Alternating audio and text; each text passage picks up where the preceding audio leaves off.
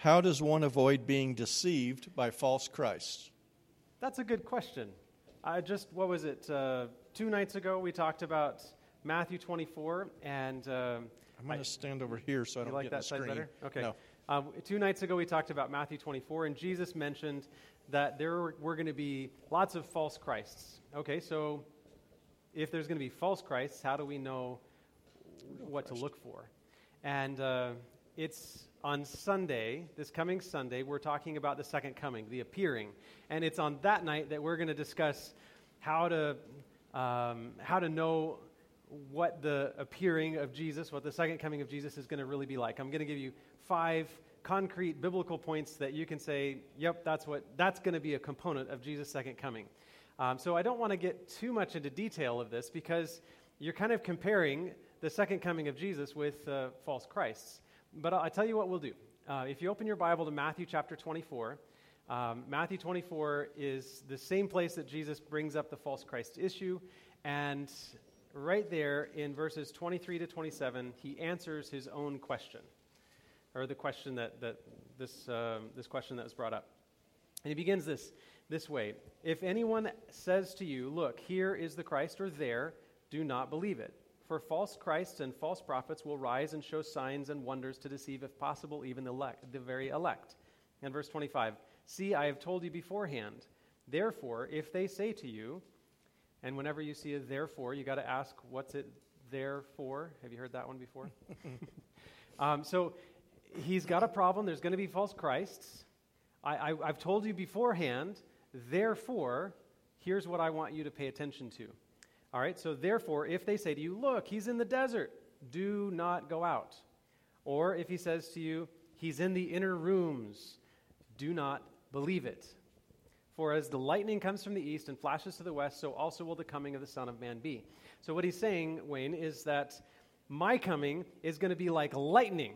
And if you see somebody out in the desert, or somebody on TV, or somebody in some meeting hall, and it doesn't look like lightning bursting the sky, then don't believe it. So that's at least one really simple way of knowing if it's Christ or a false Christ. If they don't look like lightning flashing across the sky, it ain't Christ. It's really hard to miss lightning. It kind of is. Yeah, I agree. It kind of is. Okay, what's the other question? Our second question: Christians say that Jesus is God in human flesh, but does the Bible really support that claim? This is a good question, and it's one that theologians have struggled with. Now, I should say that Christianity as a whole has said, absolutely yes, Jesus is the Messiah, and he is God. And so there's been a lot of consistency in the Christian denominations of all stripes. But let me give you some Bible things. The Bible needs to be the one that tells us what truth is, not just tradition of the church. Amen. So you can sit down if you want to. We're done with this will be the last question. But okay, so many, many times in the Bible we have this statements that connect Jesus with divinity, with God himself. And so I want to give you just one example of that. And since we're studying Revelation seems like a good place to go. Revelation chapter 1 and verses 10 and 11. John, he's there. It says, "I was in the Spirit on the Lord's day, and I heard behind me a loud voice as of a trumpet saying, 'I am Alpha and Omega, the first and last.'" And then he goes on and he says, this is a message to the churches. And this first and last title that the person here, who is Jesus, it's pretty clear it's Jesus in Revelation. The title here is something he claims for himself, the first and the last. And you'll find this a few different places. For instance, Revelation 1, 17 and 18, just a few verses later. He says it again, "Do not be afraid. I am the first and the last. I am he who lives and was dead." And the story of Jesus, you know that he died on a cross, and yet he was made alive again. Just a few weeks ago, we celebrated Easter, the resurrection of Jesus, and the memory of that. So I am he who was dead and came to life. But he claims this title, "I am the first and the last." And then if you go to the last chapter of Revelation, just a few pages farther, chapter 22, and you read verses 12 and 13, he says, "Behold, I am coming quickly." So Jesus points to his return, and he says, "My reward is with me to give to everyone according to his work. I am the Alpha and the Omega, the beginning and the end, the first and the last." So this is a consistent title that Jesus gives himself, something that's very important to him. And the question is, where does he get the title from? So if you want to find that, you need to go back to Isaiah. Back in the Old Testament, in the book of Isaiah, it's very clear that God is talking. And this, if you read in your Bible and you see the capital letters Lord, we're not talking about the Lord of a mansion, some guy who has charge of servants or something like that. We're not talking about a boss. We're talking about a title for God. And that word Lord is really the Hebrew word Yahweh, or the English transliteration of that, Jehovah. This is the God of heaven, the creator God, right? The God that has authority over all creation. He's the King of kings, the Lord of lords, right? This is the Lord talking. And he says this in Isaiah 44, verse 6. "Thus says the Lord, the King of Israel, and his Redeemer, the Lord of hosts. I am the first and the last. Beside me there is no God." So when you see Jesus saying, "I am the first and the last" in Revelation, and Jesus knows Isaiah, he's either doing one of two things. He's either claiming the title of God because he is God, or he is a terrible deceiver. I'm going to say it's the first. Jesus claims he's God because he has all of the authority to claim he is God. He is divine. And now there's lots and lots and lots of things that you can point to. Really cool things from the Old Testament that are in the New Testament. Jesus says, "Before Abraham was, I am." Right? That word "I am" is the phrase that was on the mountain when Moses stood there in front of a burning bush. And in that moment, he says, "What should I call you?" And God says from the burning bush, "I am that I am." The self-existent one is essentially what he's saying, but I am. And so Jesus says, "I am" in the New Testament. In the Old Testament, the Israelites had God leading them in a pillar of fire. Absolutely no question that it's God's presence in the pillar of fire and the pillar of smoke that go over the tabernacle and lead them through the wilderness. And Jesus, in the New Testament, the Apostle Paul says that Jesus is that pillar of fire that led them in the wilderness. Jesus himself said, "I am the light of the world."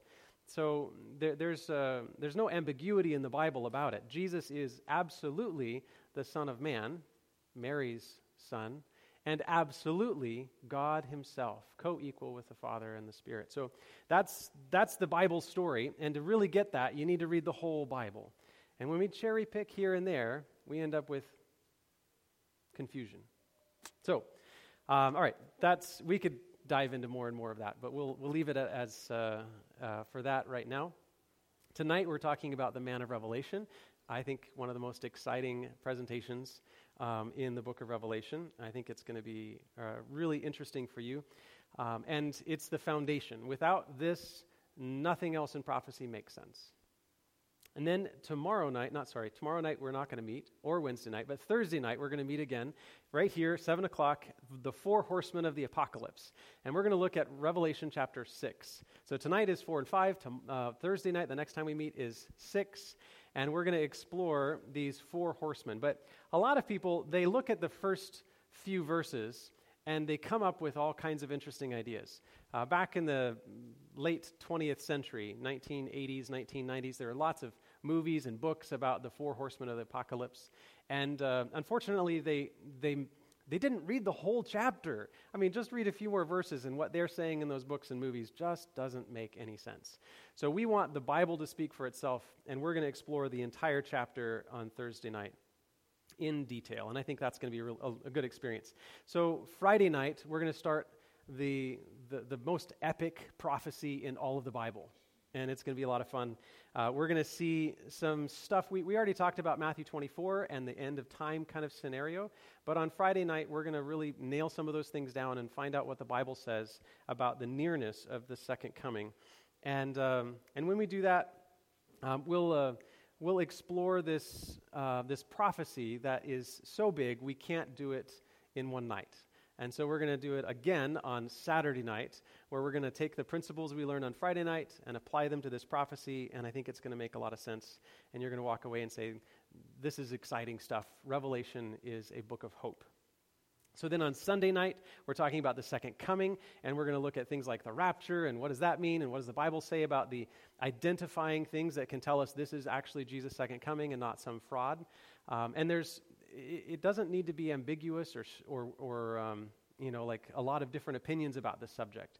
The Bible is pretty clear. And so I'm going to give you 5 things that are clearly in the Bible, concrete things that you can take home with you and say, these are part of the second coming of Jesus. And if it's not including these 5 things, then it can't be correct, because this is what the Bible says. So then on Monday night, we're not going to meet. But on Tuesday night next week, we're going to talk about one of the central chapters in the book of Revelation, and a subject I'm calling the anatomy of evil. So Revelation chapter 12 has some fascinating subjects. You get dragons, and there's this mysterious woman that comes onto the scene. And so we're going to get to uncover some neat things in Bible prophecy. And we're going to let the Bible tell us what the Bible means when it brings up these subjects. We're not going to guess about any of those things. So that's Tuesday night. Wednesday night, we're going to, the subject is called The Ultimate Mind Game. And if you want to read ahead, this one's a good one to read ahead from. Revelation 14, the first 5 or so verses is what we're going to be focusing on. And the Bible has a lot to say about the forehead in prophecy. And so we're going to look at that. What does it mean when it talks about the forehead? And it's going to be an interesting concept on that night. And then we're going to dig into some heavier prophecy on Friday night. The subject is called The Coming of the Lawless One. Paul, in a letter to the Thessalonians, writes about some apostasy that began at his time but kind of grew until the church, somebody in the church decided that they were God. This is what Paul predicts anyway, that somebody in the church would decide that they were God and would stand in the place of God and would do away with laws. And so he calls it the lawless one. And we're going to explore that prophecy, and it's going to connect with especially Revelation 13, which we're going to get to on another night. So you won't want to miss Friday night next week either. But tonight, we're going to talk about the man of Revelation. And I talk a lot, so we're going to do something a little different tonight. I'm going to share the message with you and tell you what's on my heart. But then I'd like you to tell me a little bit about what's on your heart. So we'll pass out a little card, and I'm going to give you the opportunity to talk back to me and tell me if things are connecting. But let's begin with prayer. Father in heaven, I just want to ask for your Holy Spirit to be here. I know that your word is not something that we can understand without your Spirit guiding us, but you've promised that you will give us the Spirit to lead us into all truth. And so I pray that you do that for us tonight. And please take my heart, forgive me of my sin, and make me capable of communicating your word in truth and honesty. We ask in Jesus' name, amen. If you open the Bible to the very, very beginning of the book of Revelation, you look at the very top of that page, what does it say in your Bible? It might say something like the title there, The Revelation of John. Or if you have the old King James Bible, it might say The Revelation of St. John the Divine. And to be honest, it makes perfect sense, because John is a really important figure in the book of Revelation. He is one of the closest of Jesus' disciples, and he's the only one of the disciples who lives who dies of old age, who does not die of martyr's death. And it's not because Rome didn't try. We find in history, not in the Bible, but we find in the Christian historical records that a guy named Domitian really hated the Christians, and he's the emperor of Rome, so he gets to do something about it. And he took John, and he decided that he was going to have some deep-fried John. He put him in a vat of boiling oil, and John didn't die. And so he took him out, and he sent him to an island 45 miles off the coast of modern-day Turkey, an island called Patmos. And at the time, well, today there's like 3,000 people living there, but at the time it was a prison camp. And it was the kind of people that, well, it seems like we have one of these off the coast of California, don't we? Alcatraz, we've got this prison that these people we don't want interacting with the rest of society, and if they get out and they swim, they're going to die anyway. So, like, put them on that island. And that was kind of the thing that happened with John. He gets on this island, and while he's on this island with these undesirables, he's praying one day, and he gets this vision and this the dreams and the visions that make up the book of Revelation start right there on the island of Patmos. So he's a great man. He's close to God. He's an apostle of Jesus. He's the author of the book. It would make sense that you would put his name right there at the top. Except that's not the title that the Bible gives the book. So let's look at the first verse of the first chapter of Revelation, and let's find out what title the Bible gives it. It says, "The revelation of Jesus Christ, which God gave to him to show his servants things which must shortly take place." So, who does the book of Revelation reveal? Jesus. It's the revelation of Jesus. And notice this. It says, "The revelation of Jesus Christ, which God gave to show him things which must," what's that next word? Shortly take place. You might underline that in the Bible. You see, the Bible is trying to communicate to us something. Some people would like us to put Revelation and much of what's happening there into the far-off, distant future. And Jesus, or John here, is saying that that's not the case. Jesus is revealing this for something that would happen very shortly. That would begin happening really in John's day. And then proceed on from there. So this is a key in understanding Revelation. It's not all future tense. There's stuff that's starting even in John's day. All right, so let's dive in. We're going to look at some scenes in Revelation chapter 5. But you need to understand what happens in Revelation 4. In Revelation 4, John he's there on the island, and God gives him this vision. And it's a singular vision that very few people have been able to see. Isaiah was one of them, but just a couple others were able to see this. And John got an inside view into the throne room of God. That's the view that John has in Revelation chapter 4. And we're going to join him in Revelation chapter 5. As he's exploring this view of the throne and seeing what's there, he says this, "And I saw in the right hand of him who sat on the throne a scroll written inside and on the back, sealed with 7 seals." Now, there's a couple things we need to notice. First of all, 7s. Every time you see the word 7 in the Bible, there's probably something to it. One of the disciples comes to Jesus and asks him, "How often should I forgive? If somebody does something against me, how often should I forgive?" And he's very generous because they said 3 times in his culture that day. 3 times you forgive somebody and then you're done with them. But John is like, "I'm going to do it really well." He says, 7 times. Should I forgive 7 times? And Jesus is like, "No, 70 times 7. And that word 7, it's got a significance to it. Think back to Genesis, the very beginning of the Bible, and you find that Jesus, the God, all 3 persons are represented there, right there in Genesis 1 and 2. But that they are creating the world. And they do it in 6 days, and then the 7th, they rest. And then it's like, we're done. That's the end. And ever since then, the Bible has used 7 as a sign of completion. Like, this is the whole package. There's no more beyond this. Perfection. That's what 7 means. And all through Revelation, you find that there's 7 churches in Revelation 2 and 3. In chapter 1, there's 7 lampstands. There's 7 plagues, 7 trumpets, 7 angels, 7 heads, 7 crowns, all kinds of 7s in the book of Revelation. So it's a number that we need to pay attention to. And that's the first thing you notice. There's 7 seals. But the second thing that you notice is this word scroll. What's a scroll?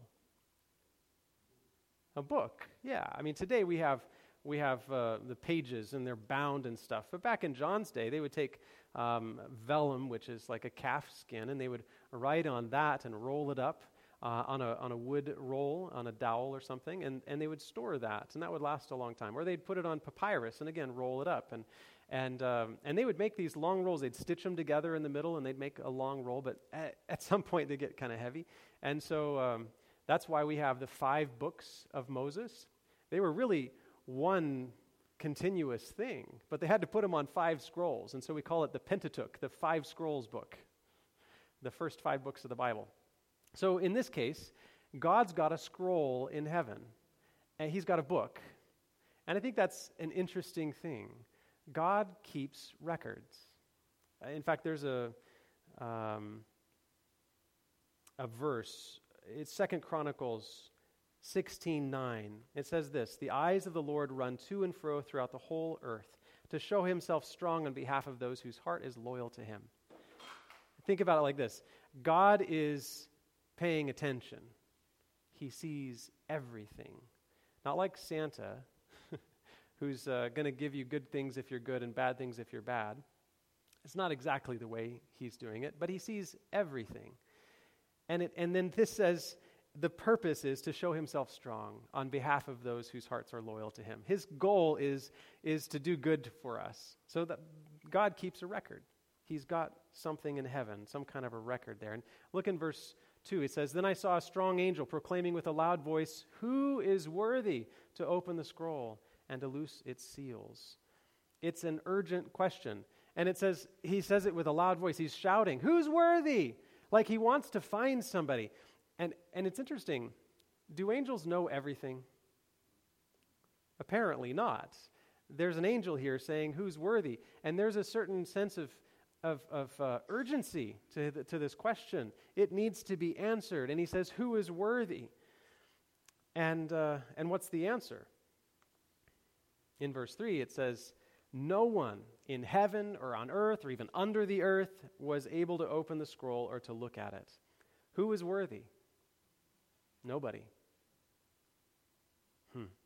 They couldn't find anybody, not in heaven, not on earth, nowhere.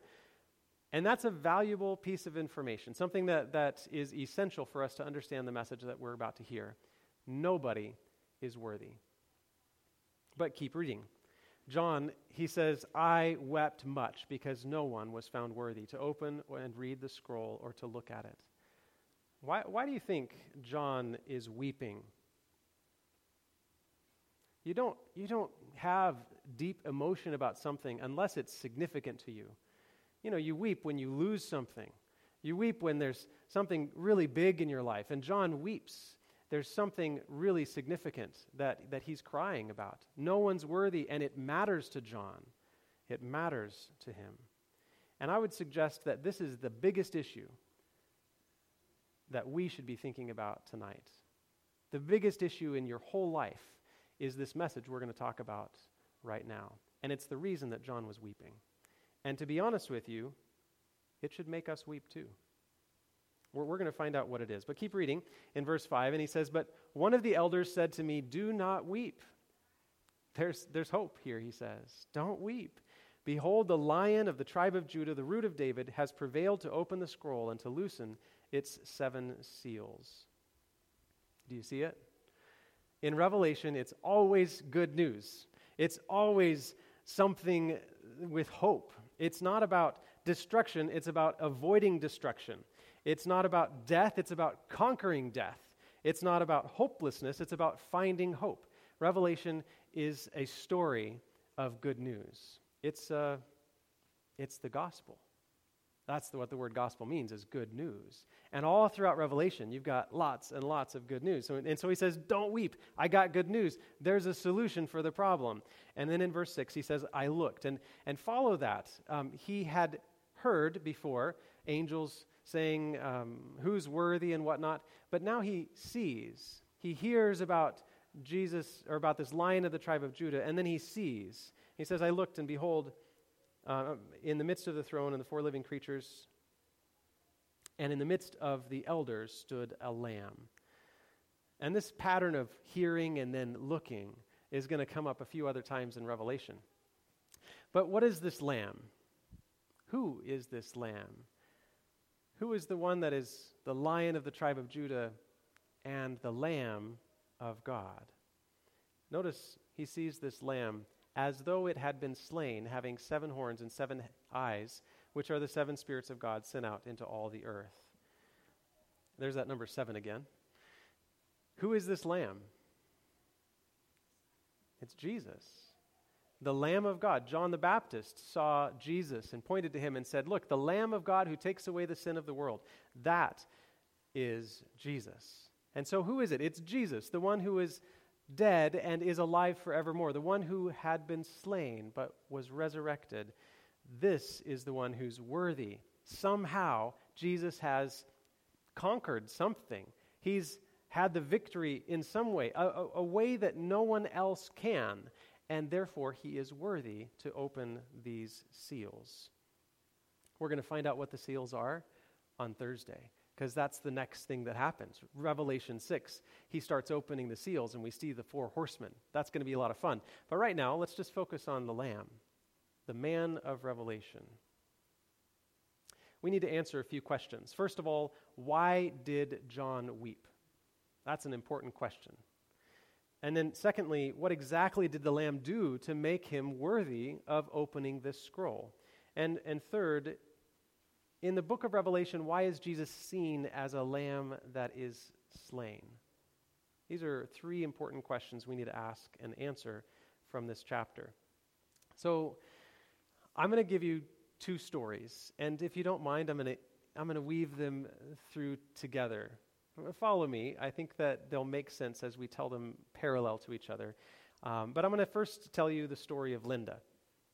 There we go. Linda, she went to the mailbox one day and she pulled out a letter. It was from the state of Nebraska. And in that letter, she was expecting her birth certificate because she was wanting to apply for a, what are they called? Passport. She wanted to go on a trip.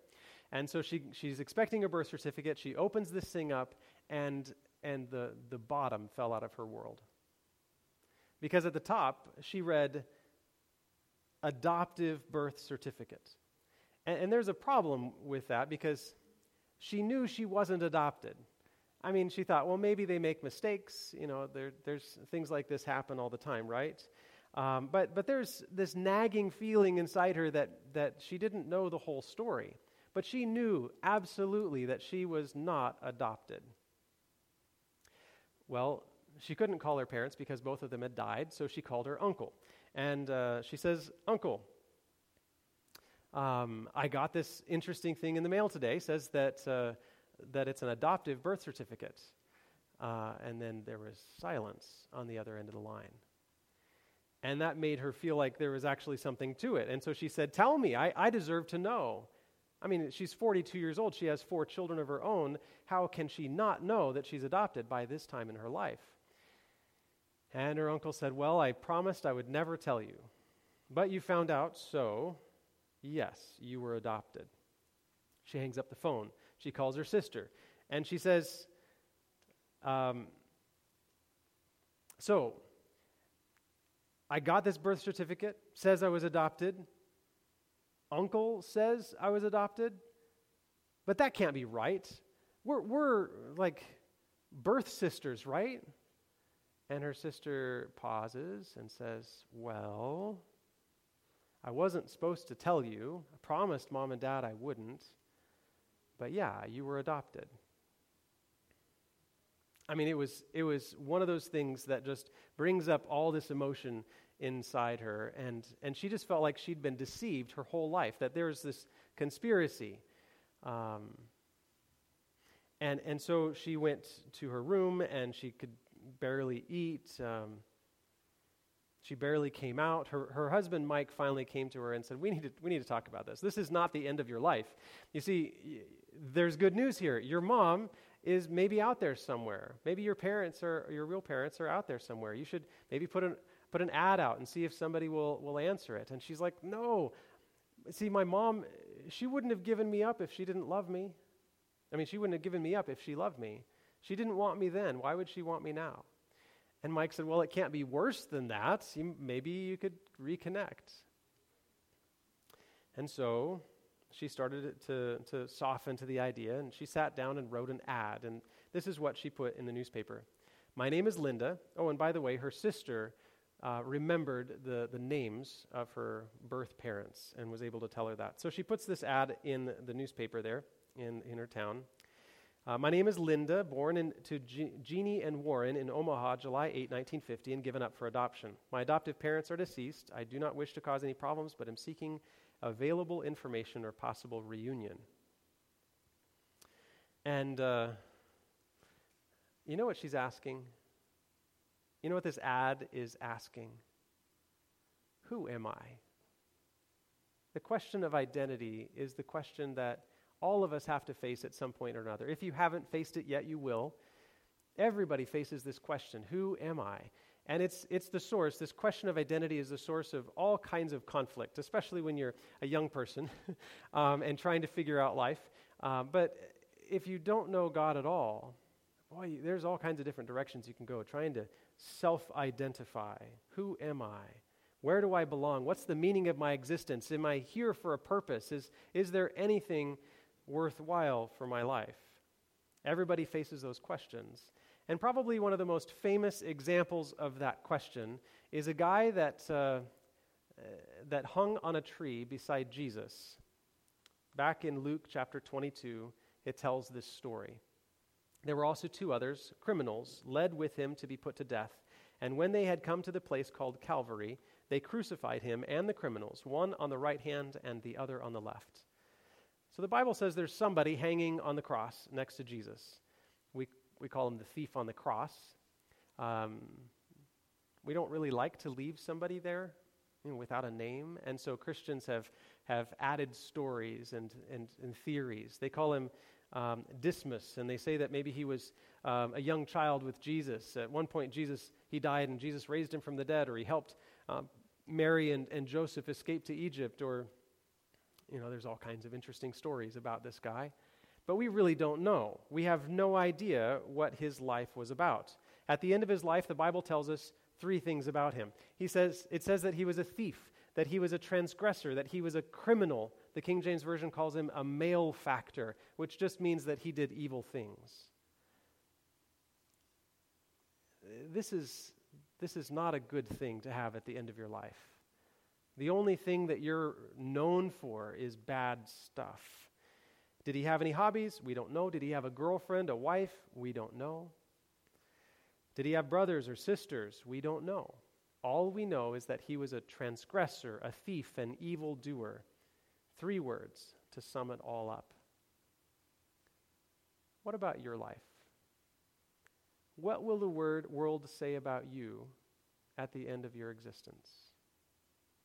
When it's all said and done, we all really just have a few words etched on a gravestone.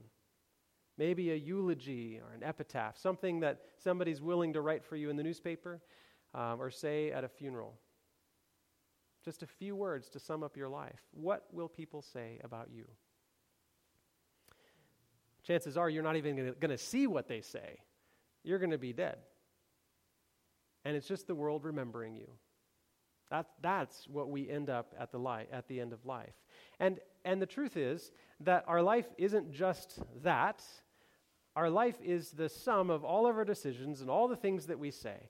And according to the Bible, and it's not just the one place we read here in Revelation 5 where there's a scroll with seals on it. It's not the only place the Bible talks about records in heaven. It also talks about the book of life, which we'll come to at some point. But there's a record in heaven. God pays attention, and he knows exactly who you are. The motives that drive your decisions, the decisions that you've made, the interactions you've had with others, the words that you've said, they're all a record of your existence. What does it say about your life? The character you've built, the options you've chosen, the decisions you've made, the difference you've made here on earth. These are the record, the sum total of your life. And Matthew says that this man was a thief. This is the sum total of his life. Was he a good provider before he got into crime? Was he a good father, we really don't know those things. Because that's not what his life was about. In the end, his life was defined by his bad choices. Now, I want to ask you, and I want to point something out. These are two men that the Pharisees and the religious leaders in Israel wanted to hang beside Jesus to make Jesus look even worse. Not only is he hanging on the cross, but he's hanging beside two criminals, two malefactors, two evildoers. Now ask yourself a question. If you stood in heaven like John in front of the throne of God, and you saw this scroll like John, and you heard this question, who is worthy? Would you stand up and be like, me, I could do that? Are you worthy? Looking at the sum total of your life, are you worthy? They couldn't find anybody. And we all know that you and I would not dare step forward. And the reason is because we're not worthy. The Bible says what we're worthy of is death. If that's what we really get, if we get what we deserve, it's death, because the Bible says the wages of sin is death, but the gift of God is eternal life through Jesus Christ your Lord. And you might think that's harsh. God wouldn't do that unless he was some mean dictator. Well, that's not really exactly how it works. Think about it like this. Isaiah 59:2 says, your iniquities have separated you from God, and your sins have hidden his face from you. Sin can't dwell in the presence of God. He is holy, and sin, it can't exist in his presence. In 1 John, John says that God is light, and in him is no darkness at all. And then he compares sin to darkness and says that we've got sin. And if we're darkness, what happens to darkness in the presence of light?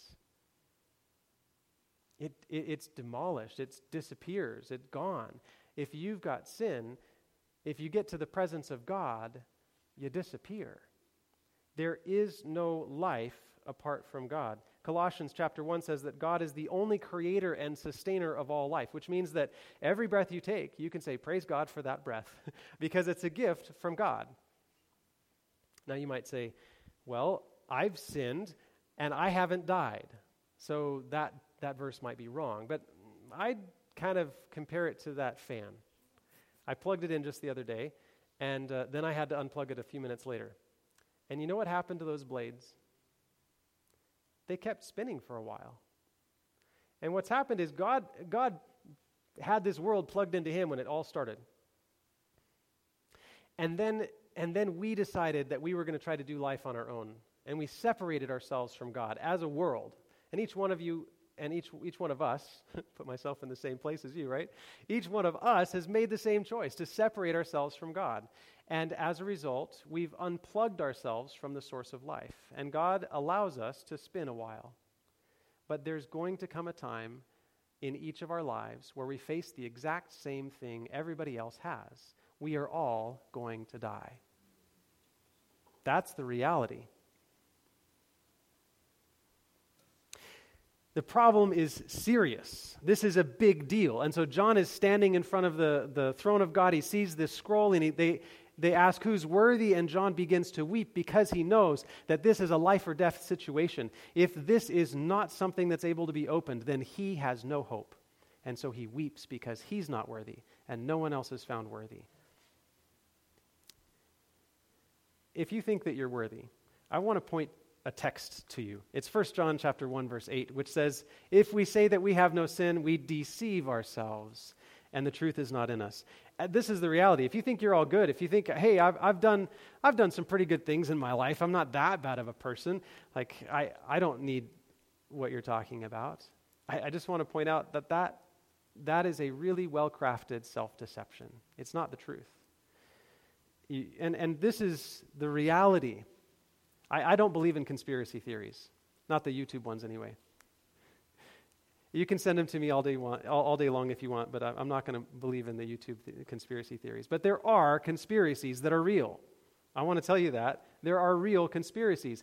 And Romans 3:23 says this, all have sinned and come short of the glory of God. but there's somebody out there that wants to put a veil over our eyes and keep us from seeing the truth. And so we do these interesting things like we say, well, I'm better than the guy next to me. Look to your left and right. See if you can say that. Are you better than the person next to you? Let's just humor you. I mean, like, first of all, why would you do that? That's not nice. But secondly, even if it's true, let's humor you. Let's see if it might be true. I need a volunteer. Maybe I'll pick somebody. Perry, would you come forward? I need a volunteer to help me. And I need you to help me swim. You're going to swim with me. Can you be a swimming partner? Well, we don't have any water, so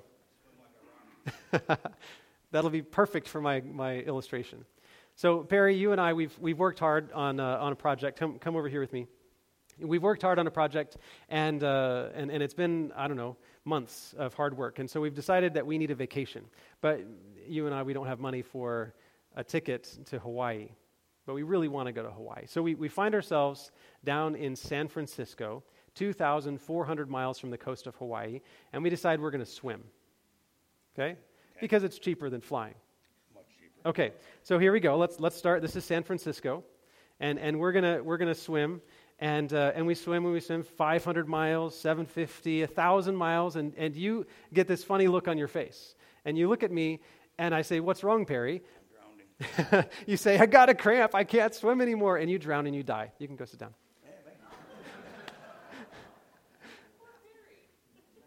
But I keep swimming. I'm good. So, 1,200, 1,500, 2,000 miles, 2,100, 2,200, 2,380 miles. I'm just 20 miles from shore and I drowned. I can't swim any longer and I drown and I die. Is there really any difference between Perry at 1,000 miles and me at 2,380 miles? We both fall short of the glory of God. Put that verse back up there. All have sinned and fall short of the glory of God. Not one single person can match the glory of God. DJ and I were talking before about this idea, and I said it's kind of like a flashlight trying to match the brightness of the sun. There is no hope of that ever working. It just won't happen. And that's the reality of our experience. It just doesn't make any sense to compare ourselves with each other because we all fall short of the glory of God. I told you I don't believe in conspiracies, but that there is a conspiracy that we're experiencing. And it turns out that this girl named Jeannie, she was 17 years old when she got married. And her teenage husband and her got pregnant and had Linda. And when Linda was born, the father ran off.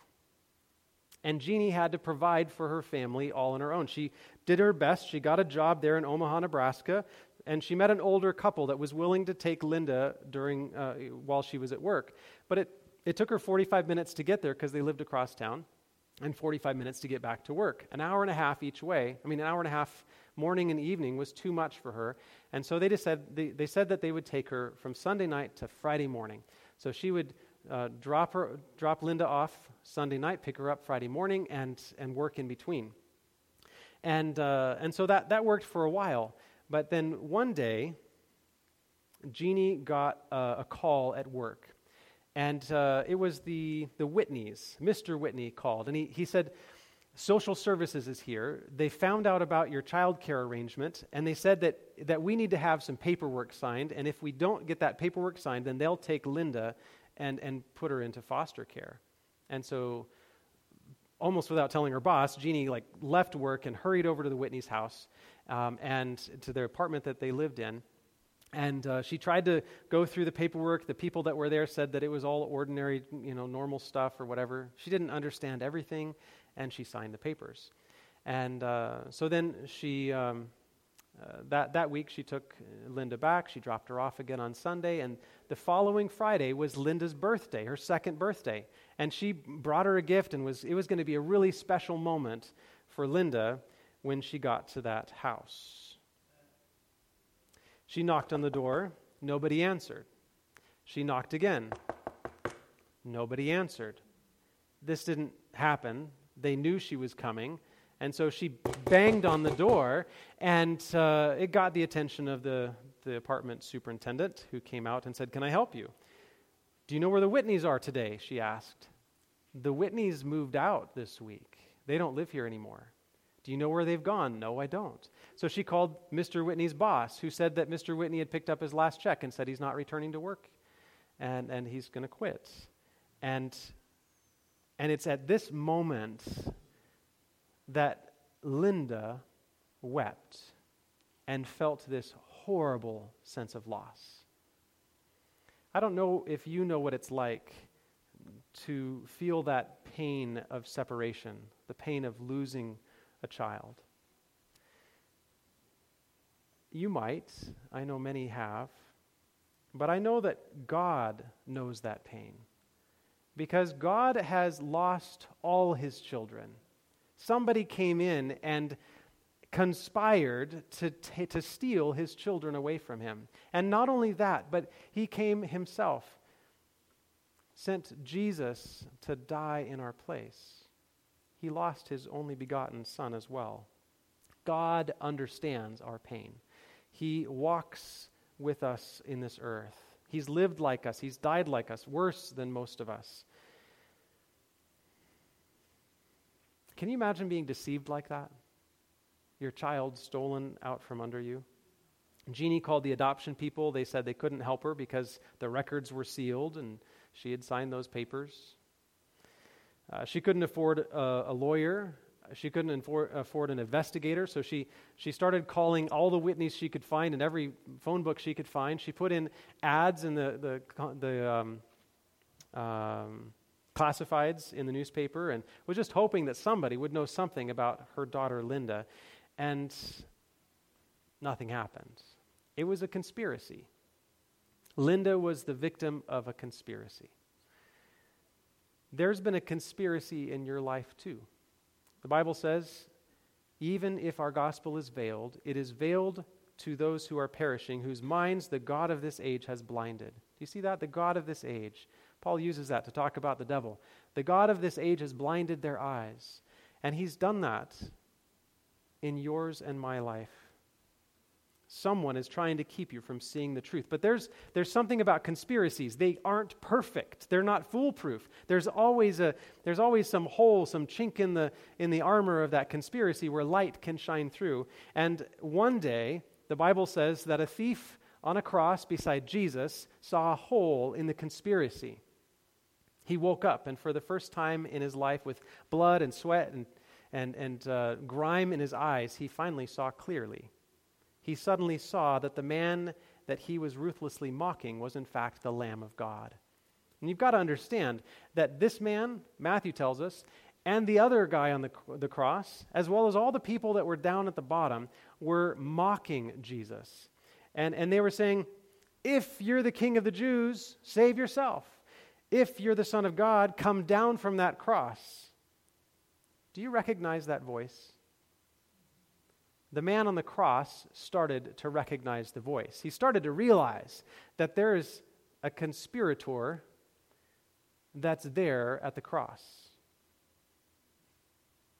It's like there's a figure at the foot of Jesus' cross looking up, spurring people on to taunt him. And he's saying, hey, Jesus, is this your big plan? Is this how you plan to take back the planet? Why don't you come down off that cross if you're really the Son of God? And Jesus probably recognized that voice too, because it's a voice that he's heard before. Back at the beginning of Jesus' ministry, he spent 40 days in the wilderness, and then he was met by an angel, well, at least the devil, masquerading as an angel of light. And this angel, he said, if you're the Son of God, make these stones bread. If you're the Son of God, throw yourself off the temple. If. And who's the one that says if? It's the devil. It's Lucifer. And he's trying to get Jesus to quit. He tries to get him to quit. He says, if you bow down and worship me, then you don't even have to go through all this suffering. Why go to the cross? There's no reason for it. I'll give you the world. Just bow down and worship me. He says, if. And he tempts Jesus to quit. And there at the cross, he's spurring people to say, if you're the Son of God, just come down. And he could have. He could have displayed his glory. Why didn't Jesus come down? He didn't come down because of love for you. Because he knew that the only solution, the only way that he would be worthy to unlock those seals and to open up that victory for us was if he passed through the grave. He had to die. And so for love of you and me, he gave his life. I don't think he wanted to die. And I know that because in the Garden of Gethsemane, he said to his Father, Father, if it be possible, let this cup pass from me. He didn't like the idea of the cross, but he chose the cross for you and me. Satan wants to say, don't waste your time. It's not worth it. You'll never be good enough. And you know what? When you hear that voice of Satan telling you you'll never be good enough, you can just say, you're right. I will never be worthy. Never be good enough. And the devil wants to point things out. Like if you do this, then what will the people at work think? What will your family think? What will, etc. He wants you to think about all the problems that it might cause, the changes that you'll have to make in your life, and he wants you to make that the big deal. But believe me, these evil angels, these angels that hang out in the shadows and spur people to ridicule, they still show up in our lives today, just like they did in the life of that thief on the cross, just like they did in the life of Jesus when he was on that cross. And why do they want to show up? Why do they pay attention to us? Because they really don't want us to see the truth. They want us to stay deceived and to stay in the lie. They don't want us to see the light because they're scared that the truth is going to come out, that the conspiracy is going to be exposed. Romans 6:23 says, the wages of sin is death, but, and that's the key transition word, but the gift of God is eternal life through Jesus Christ our Lord. And with that one word, everything changes. At first, you are unworthy. You are worthy only of death, but, and that but has a critical historical moment. But Jesus didn't come down off the cross. But Jesus stayed there on the cross. And how do you get to the but? How do you get that solution applied to your life? 1 Corinthians 1:8 says that all have sinned, and if you say that you haven't sinned, you're deceiving yourself. You're blinded by the conspiracy of Satan. But in 1 John 1:9, the very next verse, he says, if we confess our sins, he is faithful and just to forgive us of our sins and to cleanse us from all unrighteousness. If we confess, that's the solution. The wages of sin is death, but if we confess our sins, he is faithful and just to forgive us and to cleanse us from all unrighteousness. And it says all unrighteousness. So does that include murder? The Bible says that David is somebody who God is planning on bringing to heaven, right? And David committed murder. Is it all unrighteousness except adultery? No, this doesn't suggest that you can just commit adultery and be fine. But if you've committed adultery, God is still capable of forgiving you. All unrighteousness. It doesn't say everything except drunkenness or everything except stealing or everything except ruined relationships. He says everything is covered. You are unworthy, but if we confess our sins, he is faithful and just to cleanse us from all unrighteousness. And this is not something that you can earn because you're not worthy of it.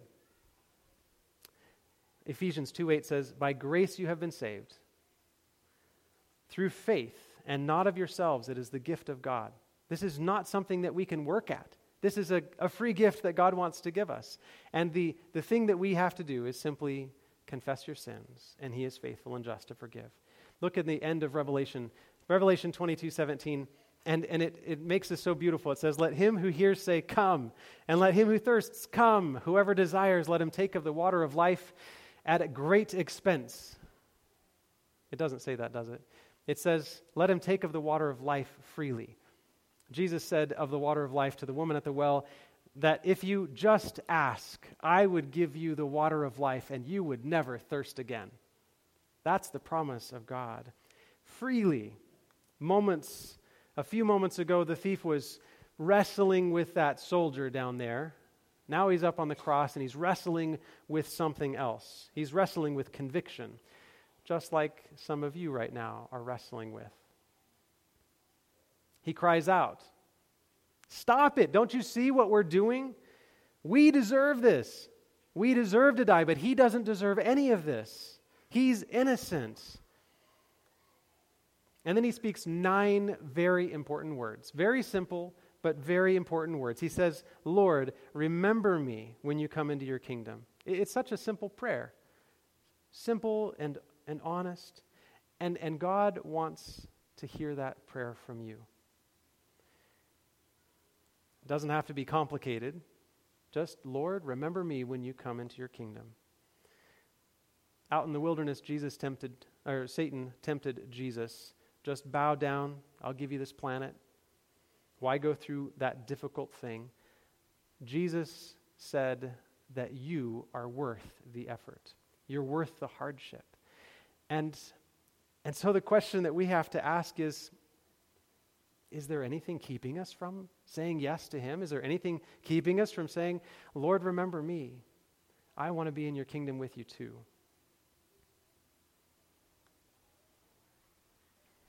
When you look at the cross, when you look at Jesus' sacrifice, you can't help but see amazing love. And such an amazing love that would give everything so that he could be worthy, so that he could give us victory. Look at the cross. And when you see the cross, how can you not hate the sin that put him there? And it's our selfishness that nailed him to the cross, our pride that put that crown of thorns on his head, our jealousy that stabbed him in the side. It's our sin that put him there, and he died for our sin. When I look at the cross, I hate sin because Jesus is so lovely. Maybe you don't feel like you're good enough for God or good enough for church people. That's a silly thought, just so you know. There ain't no good church people. We're all sinners. I think it's for the very reason that you feel unworthy that John wept when he saw that scroll, because he knew he was unworthy too. And John's a good guy. I mean, we named the book after him, but he knew he was unworthy. Linda ran her ad in October 1992. My name is Linda, born to Jeannie and Warren in Omaha. It was November 2nd when her phone rang, and an agent on the other end said, Linda, I think that you're going to have a very good Christmas this year. Somebody answered your ad. Can I give her your number? And Linda said, yes, you can give her my number. And she waited, kind of nail-biting and wringing her hands until that afternoon when the phone rang. And her husband had to put it in her hands so she would answer it because she was so nervous. And she answered it and said, hello? And the person on the other line said, hello, is this Linda? Yes. Is this my mom? 40 years of living a lie. But the truth can set you free. Mom, I can't believe you saw my ad on the one day that it ran in the paper. And Jeannie replied, Linda, the truth is, I've been looking for that ad every moment, every day of your entire life. And the truth is, the same is true for God and you. He has been looking for your response. That little Lord, remember me when you enter your kingdom statement for your entire life. What reason could anybody possibly have to say no to God? I'm going to ask the ushers to come forward. I've got a card that I want you to look at tonight. It's just an opportunity to talk back to God at this moment. And I'm going to ask the ushers to hand those out really quickly. And we'll talk about it when they're done.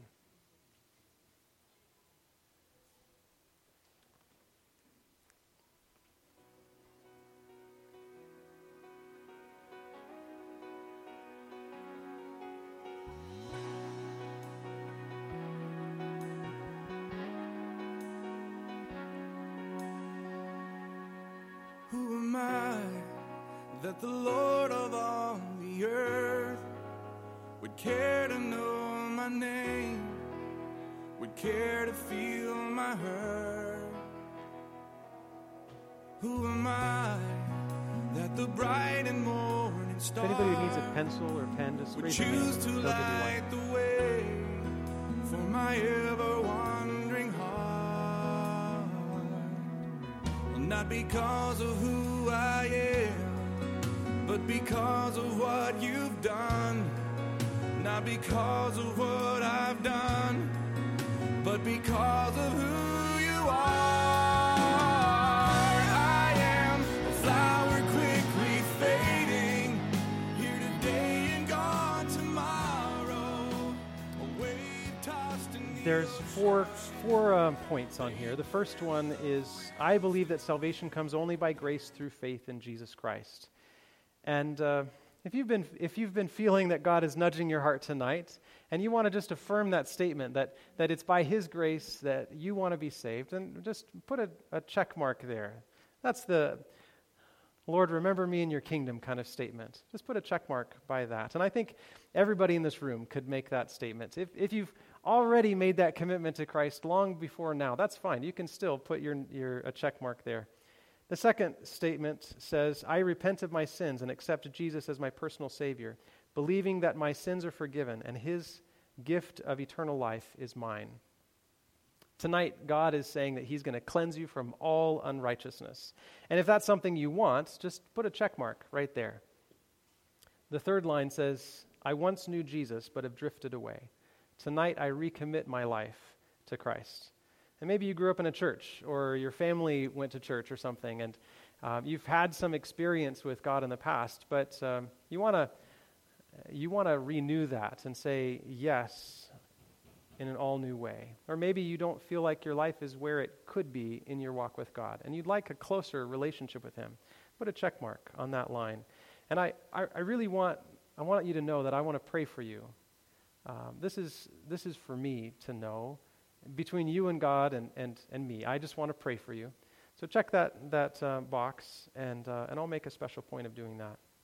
And the fourth line says, because of my desire to follow Jesus, I'd like to be baptized soon. And just so you know, there's no pressure, but if you're curious about baptism, or if you've already decided that you want to make that commitment, just put a check mark beside that, and we'll talk about that at some point.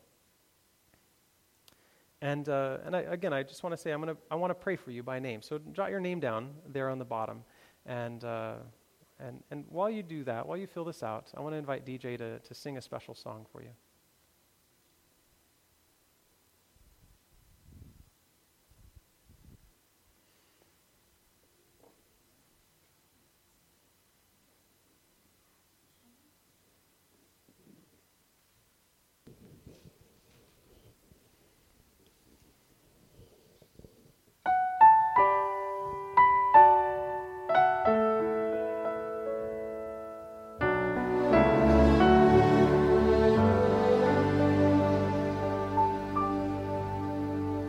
You begin with shattered souls, those hiding in their shame, and fashion from their brokenness a story filled with grace, a story filled with grace.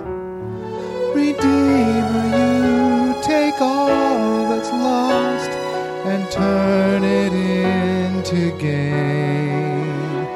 So why am I amazed to find you reached this broken life of mine? You make all things new. That's what you do, my Redeemer.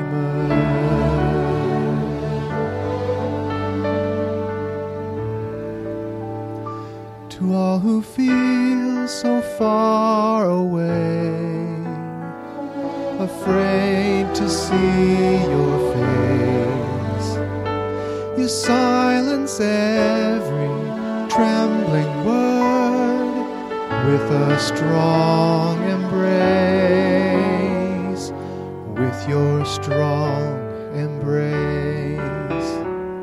Redeemer, you take all that's lost and turn it into gain.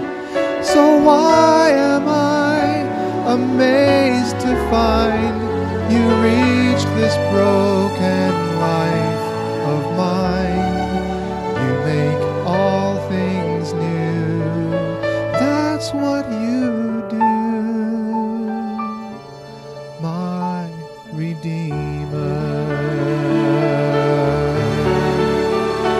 Lord, you are so merciful, more than we could dream. Your glory shines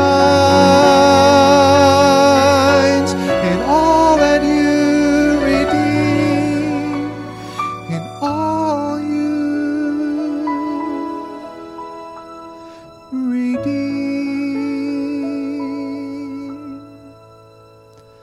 Redeemer, you take all that's lost and turn it into gain. So why am I amazed to find you reached this broken life of mine? You make all things new. That's what you do. You make all things new, my Redeemer.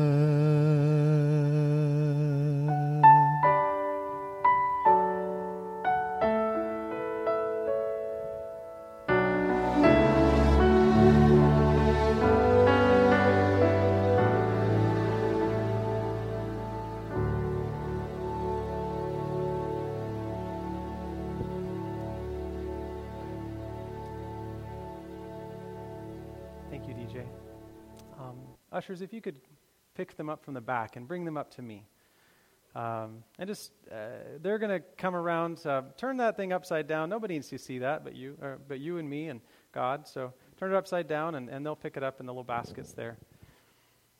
I'm going to do something a little different tonight. I want to pray for you, like genuinely pray for you. And so I'm going to invite you to come up here with me. I don't know if you've ever felt awkward with an altar call before. I have. I understand how that's like, but I don't want there to be any pressure. No, like you should come forward, and if you don't, then there's a problem. Nothing like that. But if you find yourself having said yes to Jesus tonight, maybe for the first time, or maybe feeling like you just can't say yes because you're just not worthy, or maybe you've found yourself in a situation where there's something that you need, some burden that you have, and you'd like somebody to pray for you, then I'd like to invite you to come forward and just hang out with me, and I'll pray for you, and then afterwards my team and I will spend some time praying with you as well, but come forward and pray with me.